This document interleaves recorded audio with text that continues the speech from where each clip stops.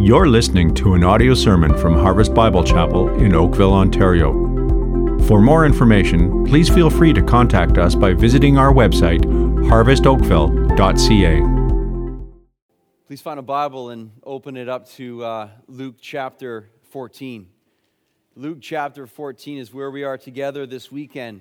And in that, let me tell you a story of humility. That's where we're going today. Let me tell you a story of humility. It may not surprise you to know that the single most taught virtue in the New Testament by either precept or example is the virtue of love. That is taught again by precept or example some 50 times throughout the New Testament. Again, that probably does not surprise you. What might surprise you, though, is that the second most taught virtue in the New Testament, either by precept or example, is the virtue of humility, which is a close second place, some 40 times occurring, again, within the New Testament. Now, let me remind you, at the very core of the gospel of Jesus Christ is love.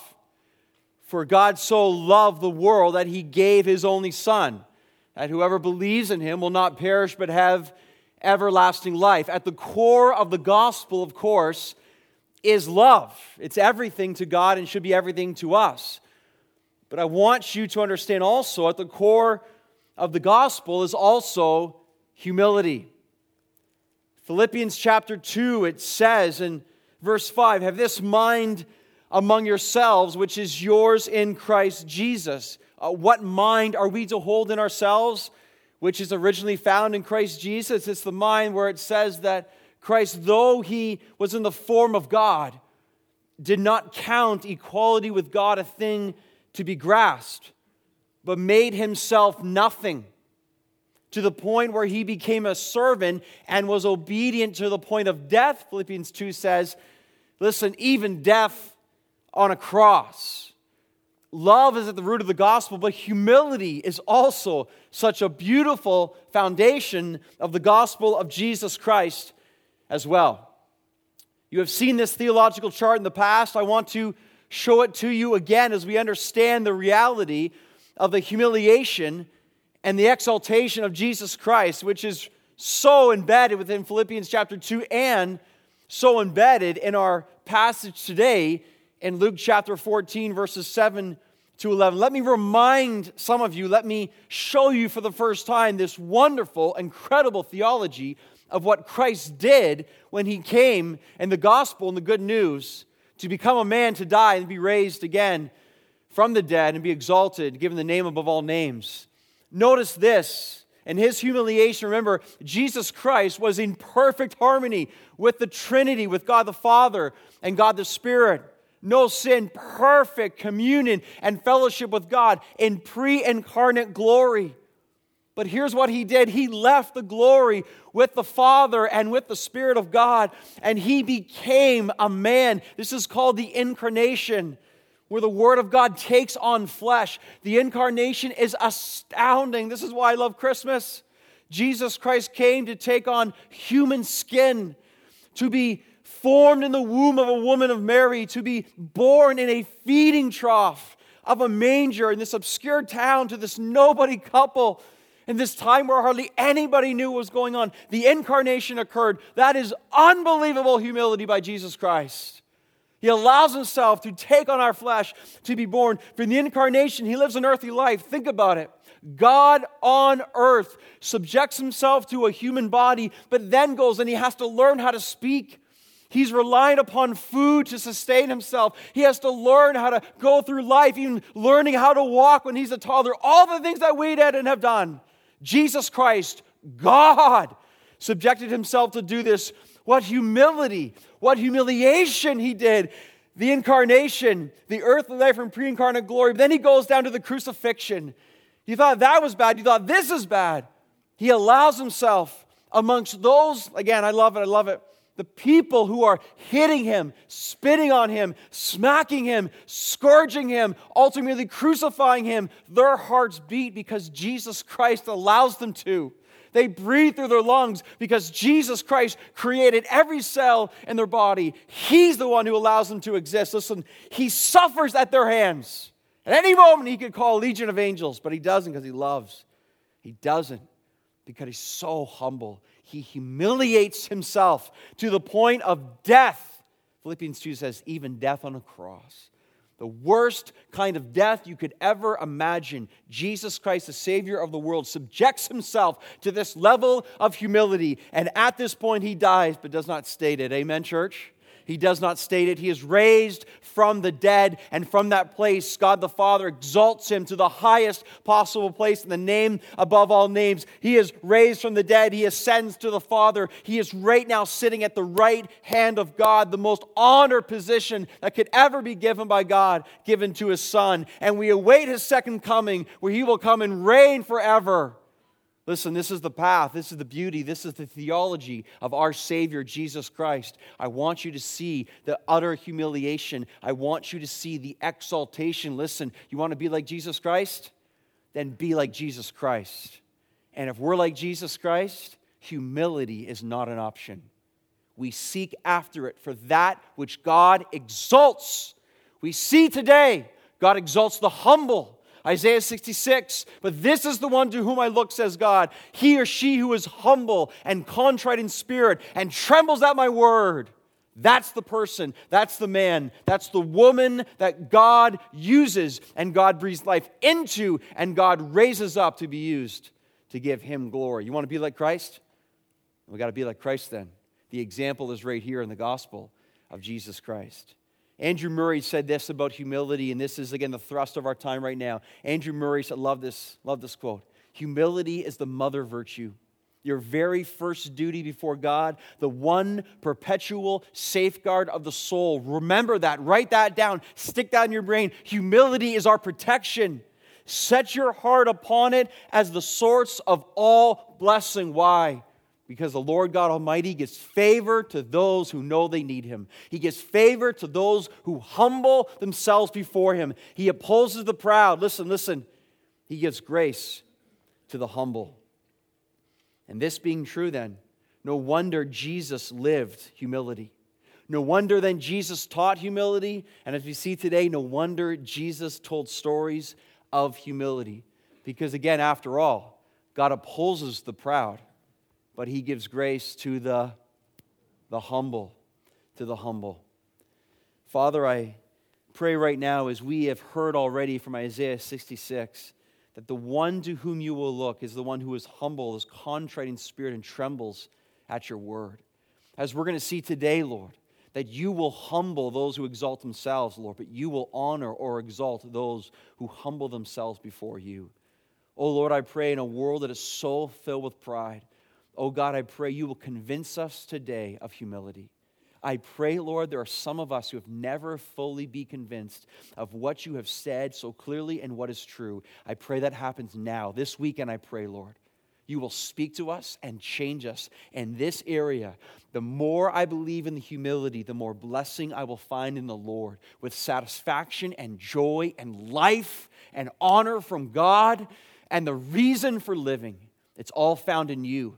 But we must get low, O Lord, in order to see you raised up. And we must get low before you will then raise us up as well. Oh God, help this church to be like Jesus Christ, who humbled Himself to the point of death. And Lord, you call us to die to self as well, that we might then know the blessing, the favor, and the joy, again, in you and in you alone. May it be so, Lord. Such an important day today as a church and as a people before God. I pray this in the name of Jesus. Agree, church?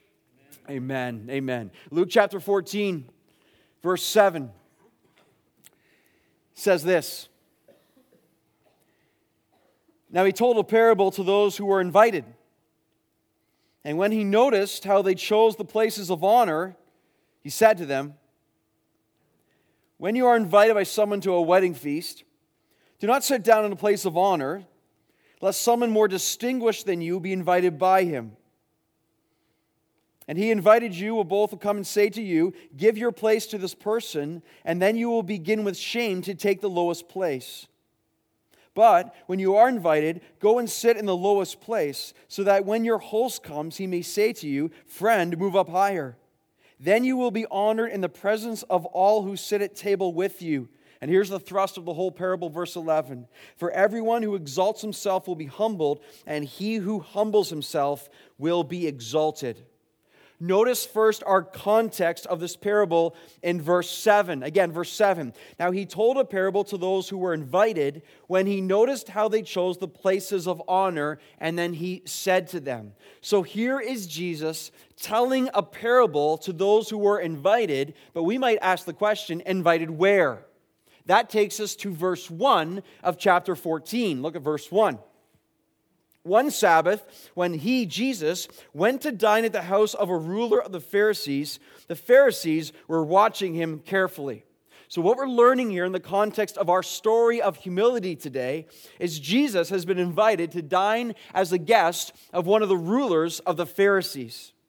Now, we assume from this context that this was a fairly important invite, as this would have been a gathering of the elite of the religious society. Now, personally, I love this. I love how in verse 1, it says the Pharisees are watching Jesus. They were always watching Jesus, checking up on Jesus, trying to trick Jesus, seeing what he was about. They were so jealous. They were so obsessed with Jesus because ultimately they wanted his prominence. They wanted his importance. They wanted to promote themselves in his place, which is so interesting. So they're watching Jesus like a hawk. But notice also in verse 7 that Jesus is watching them. Little side note right here, remember, loved ones? Let us always remember, nothing gets by Jesus. Nothing. Jesus sees everything in our lives. He is watching. He knows. Make sure. You cannot hide from Jesus. You cannot trick Jesus. You cannot pull the wool over his eyes. Whatever you do, he sees. He is everywhere at all times. He is God. And he is sitting here as a guest to this dinner, and he is watching the behavior of the men before him. Notice in verse 7, it says that Jesus is noticing how all these religious elite are choosing, the text says, the places of honor. Now, in the early first century, in such a situation as this, the seat of honor would have been located next to the host or to the master. The seating, again, in Jesus' time in the first century, it would have been a shape of a U. So imagine a shape of a U. We've seen this in a lot of artwork. And at the bottom of the U, the host or the master would sit, and then the most honored seat would be either to his left or to his right. And then the next honored seat would be next down the line, and so on and so forth. The honor would decrease the farther away you got from the master or the host who is at the bottom of the U. And so this is what is occurring again within this parable and within this real-life story as these Pharisees rush in to seek their seat of honor. So what ended up happening is where you sat became your status symbol of importance. The closer you are to the host or the main person there, the more honored you were and the more important you felt. It's not that much unlike our weddings of today. Almost all of our weddings have a head table, and the head table is filled with the bridal party, and the tables next to them are often the parents or the grandparents, and so those who are most honored are closest to the center of the day, the bride and the groom. And it's amazing how in most weddings the honor kind of decreases the further you are away from the head table. I often find myself in the corner behind a pole somewhere, right? And that would indicate, I mean, frankly, I'm just a lowly pastor, just the least honored in the room, and that's kind of how it works. And this is how it was working for sure in the story of this parable as well. So what happened was, Jesus is watching, the doors open to this wedding feast, and the men rush in because they want to take their place of importance closest to the host, that they will feel better about themselves, and other people will also think that they are very important also. So what I want you to see as we approach Luke chapter 14, verses 7 to 11, I want you to see how much emphasis was placed on reputation and status rather than character. So much emphasis was placed on reputation and status as opposed to character. And I'm so glad that our society isn't like that. Oh, wait, it's worse. But loved ones, just breathe in deep the gospel of Jesus Christ right now. I mean, just physically, take a deep breath, but spiritually now, consider. Our worth is not proven by our worldly status. Our worth is proven by Christ in us and the character and the fruit that He produces in us. Please renew your mind often. Jesus is not impressed with your status in life. Jesus is not impressed with your job. Jesus is not impressed with your privileges. Jesus is not impressed by how you dress. Jesus is not impressed by your deemed importance. Jesus is impressed with sincere and true character, a character that is being formed into His image. And that is precisely why then He goes out of His way to tell yet another story of humility. Why? Because humility is that which God blesses. God exalts the humble. So He tells yet another story to allow us to see that if we want the blessing and favor of God, it must be less of us and it must be more of Him. So today then is a very important day. I consider a message like this, once again, a top 5 principle for the Christian life. We learned earlier this year, wisdom is a top 5 principle. Humility is a top 5 principle. You're like, what are the other 3? That's why we got to keep coming back to church, all right? Come back to church and keep finding out. And we'll see as we go along. But wisdom and now humility for sure. Listen. The truth of today does this. Hear me. I'm not exaggerating at all. The truth of today separates the fruitful from the unfruitful. The truth of today separates the blessed from the cursed. The truth of today separates those who are filled with joy and those who are filled with misery. No exaggeration. Absolutely true. Based on the truth of today. And that's why then today I want to frame today's message with 2 life-changing principles of truth. Life-changing principles of truth, because that is what they are.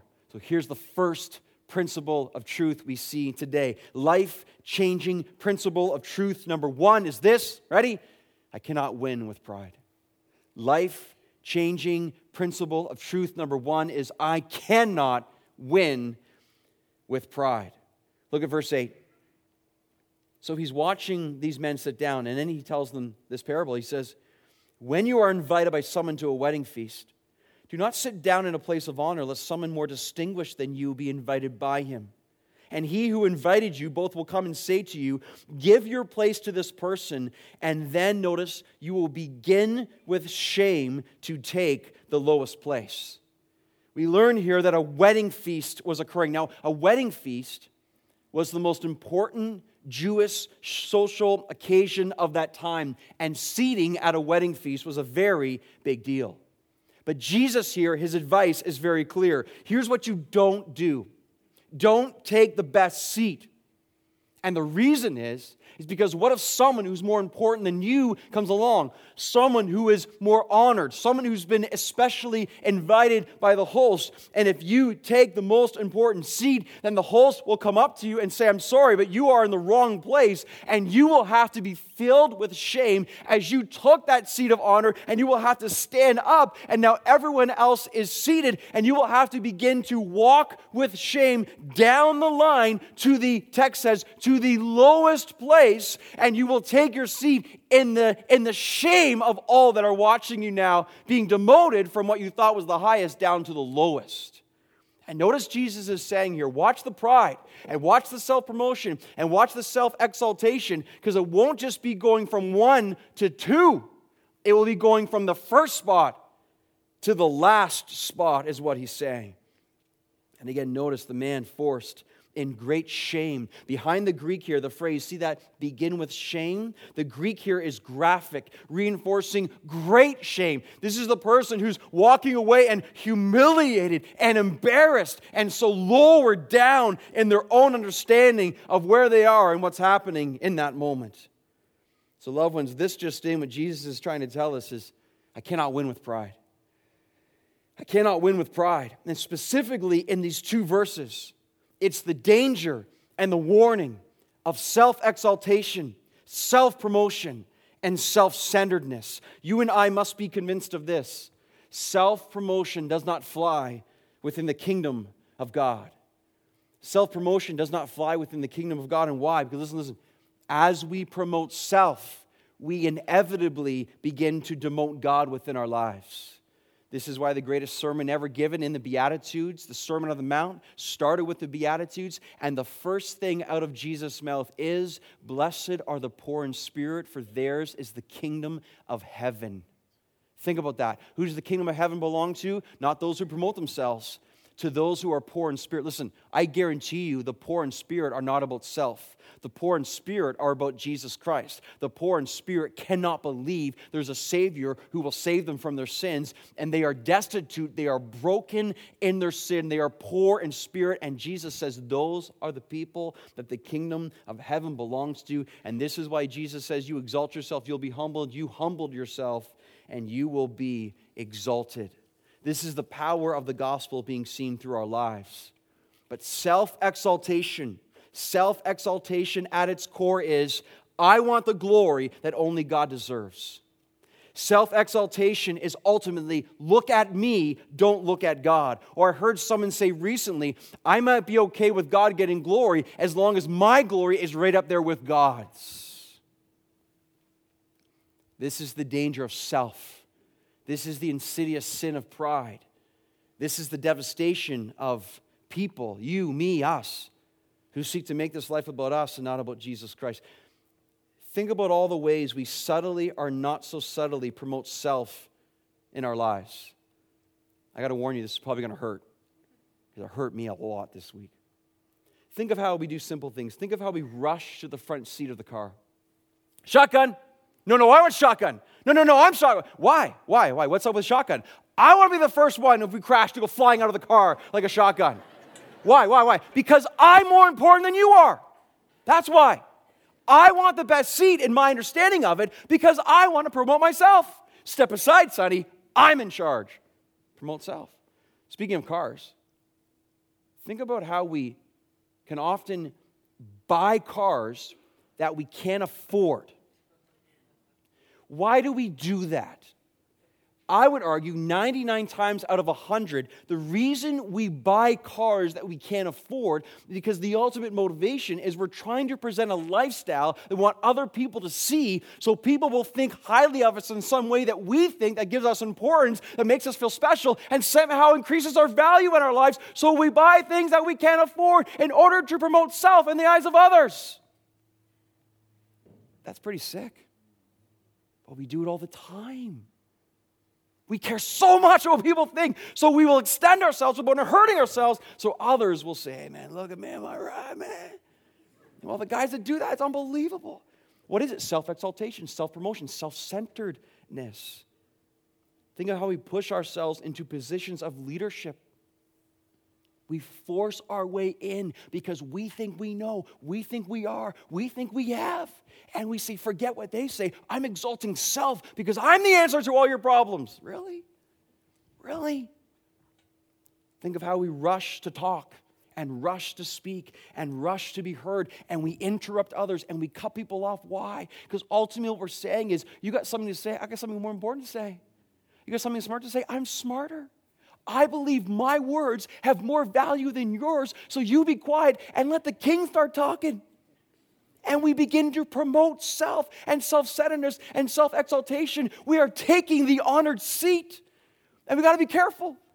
Because if we're not careful, we'll be humiliated in the process. God will make sure of it. Think of how we butt in line. Why do we do that?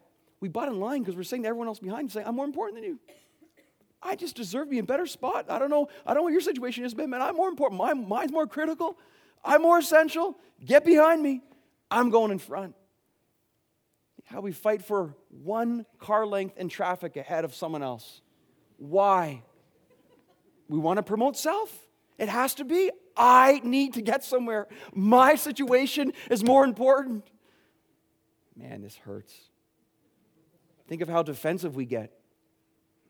When someone criticizes us, why do we get so defensive? Because you're attacking me. You're attacking the promotion of me. How dare you attack the promotion of me? Because I want my promotion of me to go forward, and you're causing it to go backwards. Don't you talk to me that way. Think of how we rush to be recognized. rush to be acknowledged, rush to be thanked. This is the human heart. I will do something for you, and I will be nice to you, but you better say thankful to me. If you're not thankful to me, you don't recognize all that I've done for you, man, I'll never give you anything ever again. What is that? It's self-promotion. It's evil. Think of our jealousy and our envy. Jealousy is, I want what you have. Envy is, I covet what you have. Jealousy is, I want to be who you are. What is that? It's rooted in self-glory. Think of our tendency to control. Why do we seek to control? Often it's to promote self. I want to be in charge. I want to make the decisions. I want to be the one who's talking. Think of the inability to encourage others. Why are we so hesitant to encourage others? Well, what our sin says to us and our flesh says to us, if I encourage you, it's no longer about me. And I place value upon you, and again, I take it off of me. So we're so afraid to encourage because it elevates someone else beyond ourselves. Think of sinful anger. Sinful anger can often be promotion of self. I'll show you who's right. This has to be about me. I demand, and anger comes out because our situation has been wronged. Think of how we reference self, congratulate self, highlight self. Think of how we're desperate to promote self. Think of Facebook. Oh, here he goes. But have you ever noticed, honestly, have you ever noticed, just this insight for me like this week, you ever notice that we hardly ever, I'm not on Facebook, but understand how Facebook works. How on Facebook, there's hardly ever a picture of us grumpy, miserable, terrible hairdo that day, scrubby clothes, looking at our worst. It's almost always the happiest situation. All my friends are with me. Life is so awesome. I got this amazing thing. I'm doing this. We really put the best part of us out in front. Why? Because we're trying to present an image of what our lives are like. We want people to see, my life is amazing. I'm always happy. Nothing ever goes wrong. And you be jealous of what I got. Whether you're consciously thinking about that, it's amazing how quickly we say, here's my best side. Why? Because we want to promote self. Because we want to take the honored seat. Think of how insecure we are. Why? Because we care so much of how people view us. Because we care about our glory. Think of how we can't admit we're wrong. Why can't we admit when we're wrong? Because when we admit we're wrong, we're lowering ourselves before others. We're self-demoting as opposed to self-promoting. Think of how many jobs are beneath us. I'm not doing that job. Why? Self-glory, self-exaltation, self-centeredness. And then think of the times when we do the lowly jobs, but just so people will think we're amazingly humble. Wow. I understand when Paul said this, oh, what a wretched man I am. Who can deliver me from this body of death? Listen. Who can deliver me from this body of death? The answer is Jesus, loved ones. The answer is the gospel of Jesus Christ. I mean, when you go through that as I did, and how convicted I was, but listen, this is, when I go through that list, I am saddened, but I'm not depressed. It hurts me, but again, I'm not depressed. Because all it says to me is, again, the gospel is amazing. The gospel is incredible. My heart is so wicked, but Jesus has set me free, and I'm alive in Him, and He loves me, and you still love me, even though every day I do all these ridiculous things inside of me, but you still love me, and use me, and cleanse me, and want to speak to me and say, Lord, give me a clean heart. And allow me then to live for you and to live for others and not for self. Lord, I want to take the humble position that you may exalt, not the honored seat that you might have to humble. What's happening here in this parable? Jesus is telling us this. As we look at our text, notice what Jesus teaches here. He says, the person who insists on self-promotion, if they are going to be used of God, the person who insists on self-promotion, listen, they necessitate a lesson in humiliation. If you insist on yourself, if I insist on my pride, it necessitates a lesson of humiliation. This is why I cannot win with pride, because God opposes the proud, but He gives grace to the humble. And how many men and women in time, how many men and women, before they enter into God's Hall of Fame, they must first go through the Hall of Shame? How many men and women? The answer is every single one in one way or another. And why? Why? Because if God is going to use you, listen, it can't be about you. If God is going to use you, it can't be about you. my favorite Tozer quotes is this one right here. It is doubtful whether God can bless a man greatly until he has hurt him deeply. Think about that. Just look at that for a second. It is doubtful whether God can bless a man greatly unless he has hurt him deeply. Why? Because he must come to the end of himself or herself before he or she understands what life is really about, who is really in charge, who really deserves the glory. So it'll be think of how many times in the New Testament, die to self, take up your cross, the grain of wheat that falls to the earth and dies. Decrease self, increase Christ, John the Baptist said. Humble, be exalted, be humbled. It's everywhere, Jesus is sending a message.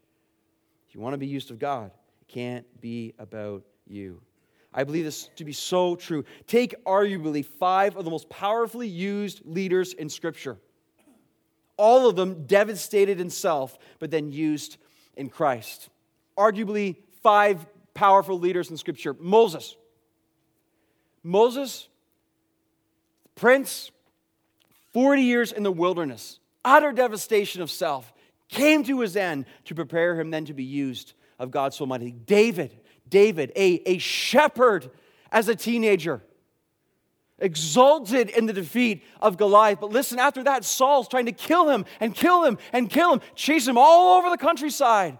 How humiliating that is, how lessening of self. And then afterwards, his sin with Bathsheba, his murder of Uriah, the devastation of self, and yet, in the end, a man after God's own heart.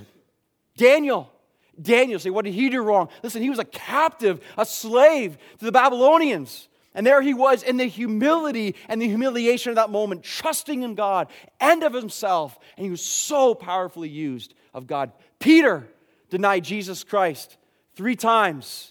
I'll never deny you. I'll even die for you. I don't know him. Wept bitterly as he turns as the rooster crows. Devastated in self. And Jesus says, when I restore you to myself. And then Jesus ends up exalting Peter to be the leader of the church, to see incredible things happen through him. Of course, there's the Apostle Paul. On his way to persecuting Christians, his hatred for Jesus Christ, God strikes him down with a light of glory from heaven. He becomes nothing in an instant.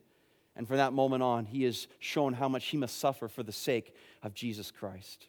Every single person who's used of God, they must find out one way or another. It can't be about them. Loved ones, I truly believe this is for all of us. I told this story many years ago. I think it's time to tell this story again. Before I became pastor of this church, I was an associate pastor of a good church in this area. And I found myself at one of the campuses of this church, and things were going pretty good, and I felt I was called to preach. I really had a burden for the Word of God. Really wanted to be used in this way, and had a lot of zeal and really seeking, how's this going to happen? When's this going to happen? But I found myself, instead of preaching, I found myself jokingly referring to my title as the pastor of lifting boxes. We were in a school, and what we did every Sunday is we set up, and it wasn't the great kind of setup system, and there weren't a lot of people helping, but I found myself week in and week out basically lifting boxes, setting up classrooms, putting everything away to the point of often just so tired and sweating and on my own, whatever it is. I remember I used to whine and complain. Maybe not out loud, but to myself. I was like, God, what's up with this? What's up with this? Why am I lifting boxes week after week after week after week? And I felt sorry for myself.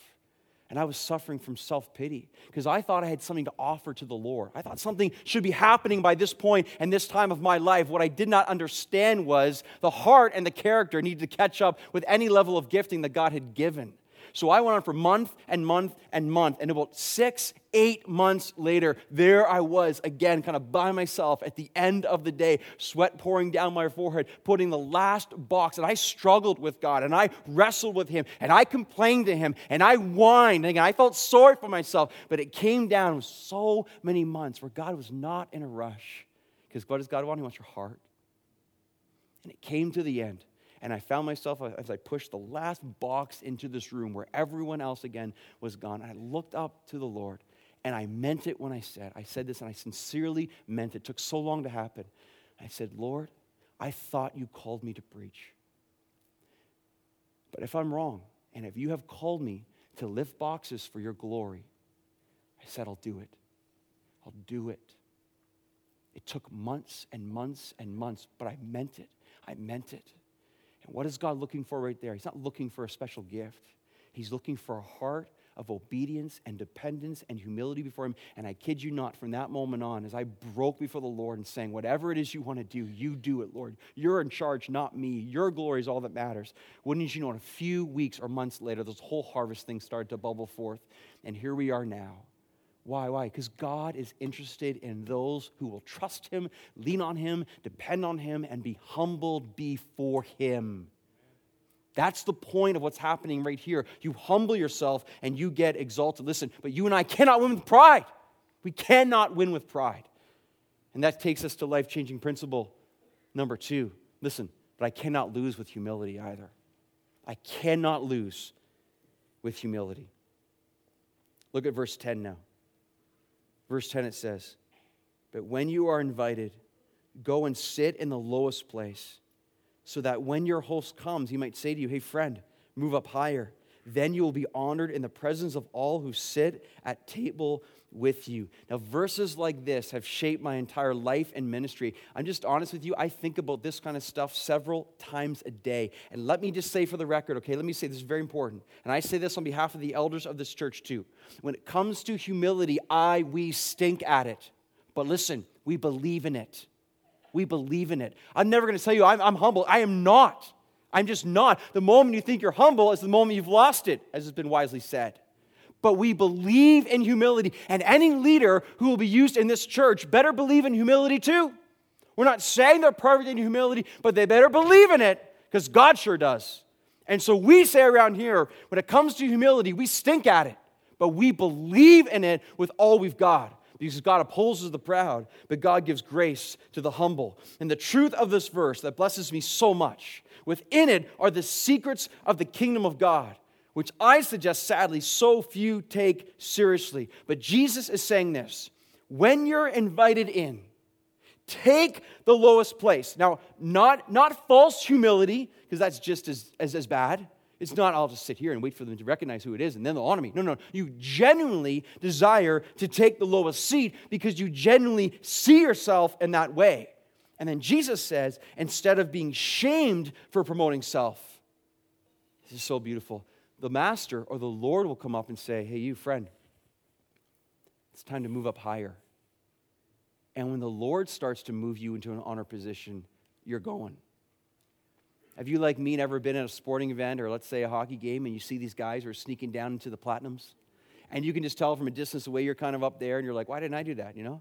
And they're there and they're kind of going down and they sit down right by the front of the glass and you can just tell they're totally like, this is not their seats, whatever. And you watch from a distance and sure enough, the ticket guy comes up, whatever, and he starts talking to them and just say, hey, can I see your tickets? And then the whole section is kind of watching what's happening right there and the guys can look at each other and like, and then they get up, their heads are down, their tails are between their legs, and they start walking out, doing the walk of shame, and they start walking away, whatever, and people are throwing popcorn at them and stuff, right? And just kind of making fun of them. Yeah, get back to where you belong, and all that kind of stuff. It's a horrible feeling. It really is. And this happens in all sorts of circumstances ever. I'm not where I should be. I don't belong here. I've been caught. And the walk of shame begins in the utter humility. It feels terrible. But have you ever been honored in another setting where you were where you're supposed to be, and all of a sudden that changes? I remember once sitting in a plane. And, of course, I was in economy. That's all I ever said, and of course. And I was in economy, and the flight attendant comes up and says, Mr. Simons?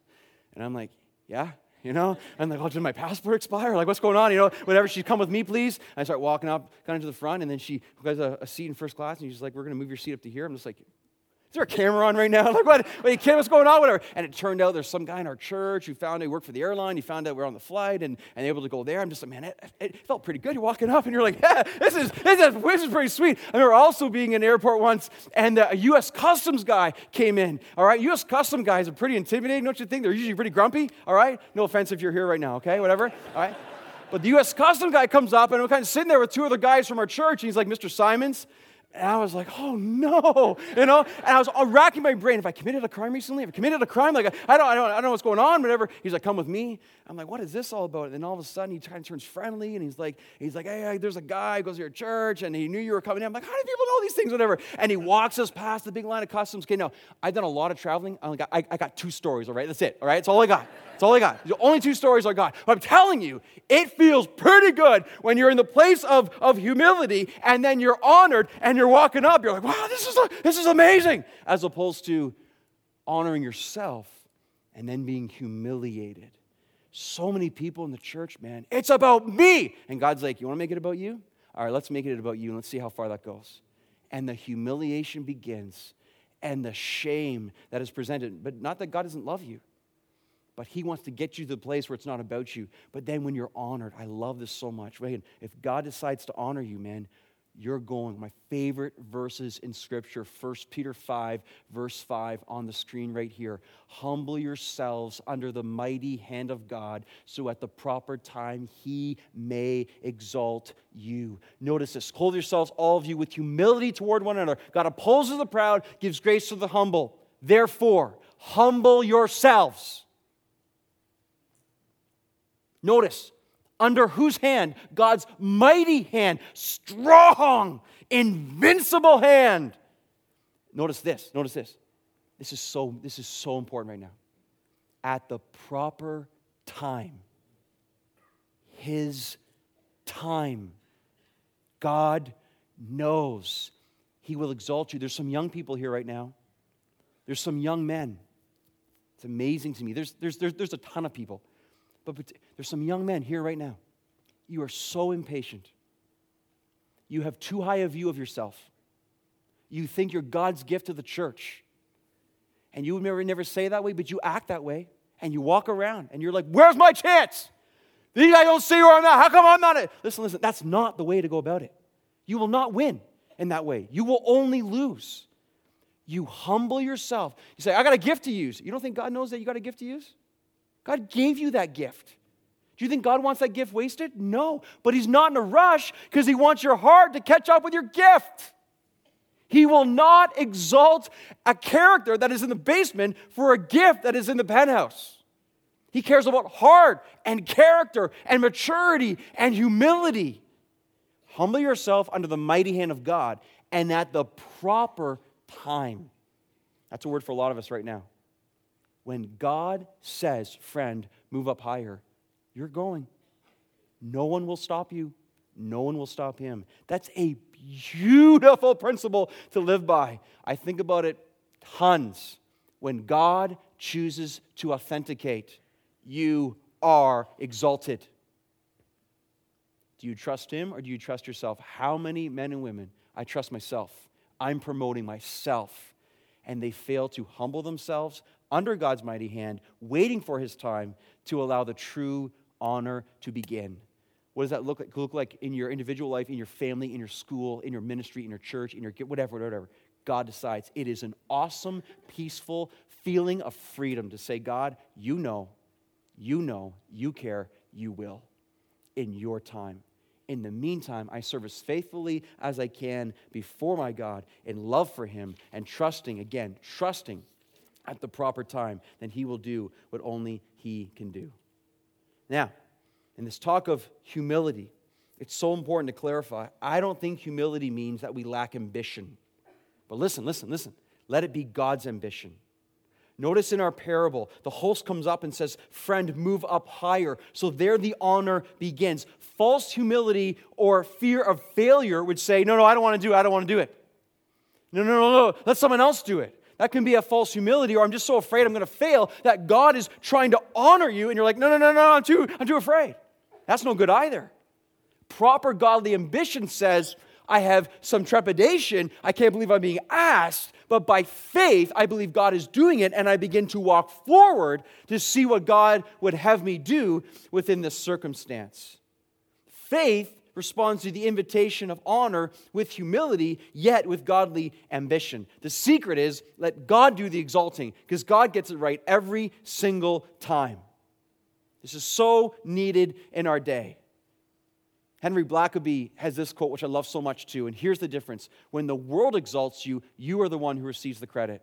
When God exalts you, others will praise Him for what He has done in your life. You see, when God does the honoring, God gets the glory. When we do the honoring, when we promote ourselves, we get the glory. And so God's not afraid to honor people when He knows they are in the place to be used of Him. How beautiful that is. Let's look at our final verse, verse 11. Notice this. He wraps it up by saying this. For everyone who exalts himself will be humbled, and he who humbles himself will be exalted. The truth here, loved ones, this is an essential kingdom principle. It reveals who enters life and who enters death. Okay? Listen. So this isn't just, well, I want to avoid shame in my life. Well, I don't want to take the honored seat, so I'm not embarrassed. It's more than that. Inherent within this text is the gospel itself. The humble are those who are repentant before God. They receive everlasting and eternal life. The proud are those who ultimately say, I don't need God. I'm God. They reject Him. They will go to eternal death. Just recently I saw the Indiana Jones movie, The Last Crusade. Do you know that movie's 25 years old now? I had one of those moments where I'm like, 25 years? Like, what? I couldn't believe it. I was just trying to do the math. I'm like, really? I'm that old now? Like, no way. Like, 25 years ago this movie was made. It felt like it was like yesterday. Anyways, I'm watching the movie, getting over my heart attack of I'm aging, right? So I'm watching the movie, and at the very end of the movie, they had that scene where Indy's going for the Holy Grail. And he gets to that first place, that first kind of booby-trap place, and the clue that his father found out for him was, the breath of God, the penitent shall pass. Only the penitent shall pass. He said, only the penitent shall pass. Only the penitent shall pass. And at the very last second, he says, the penitent, those who are humble, who will kneel before God. And kneel! And he kneels down, and he avoids his head being cut off in the movie, and he says, I'm through. I was listening to it this week, and I'm like, that's a cool scene in the movie. That's a truth for life. Only those who humble themselves before the mighty God will ultimately live. The humble are those who said, I'm a sinner, I need a Savior. The humble are those who say, I bow down before the Lord. I bow my knee and I confess with my tongue that Jesus Christ is Lord.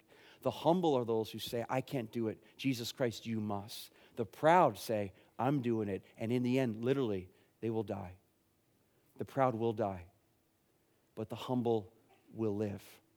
This is the root of the gospel. This is what we're seeing within this text. This is why the humble are exalted in salvation. And think about, how are we exalted in our salvation? So Christ was humiliated then and exalted. We find humiliation and being humbled in the gospel of Jesus Christ. But that day will come and Jesus will return.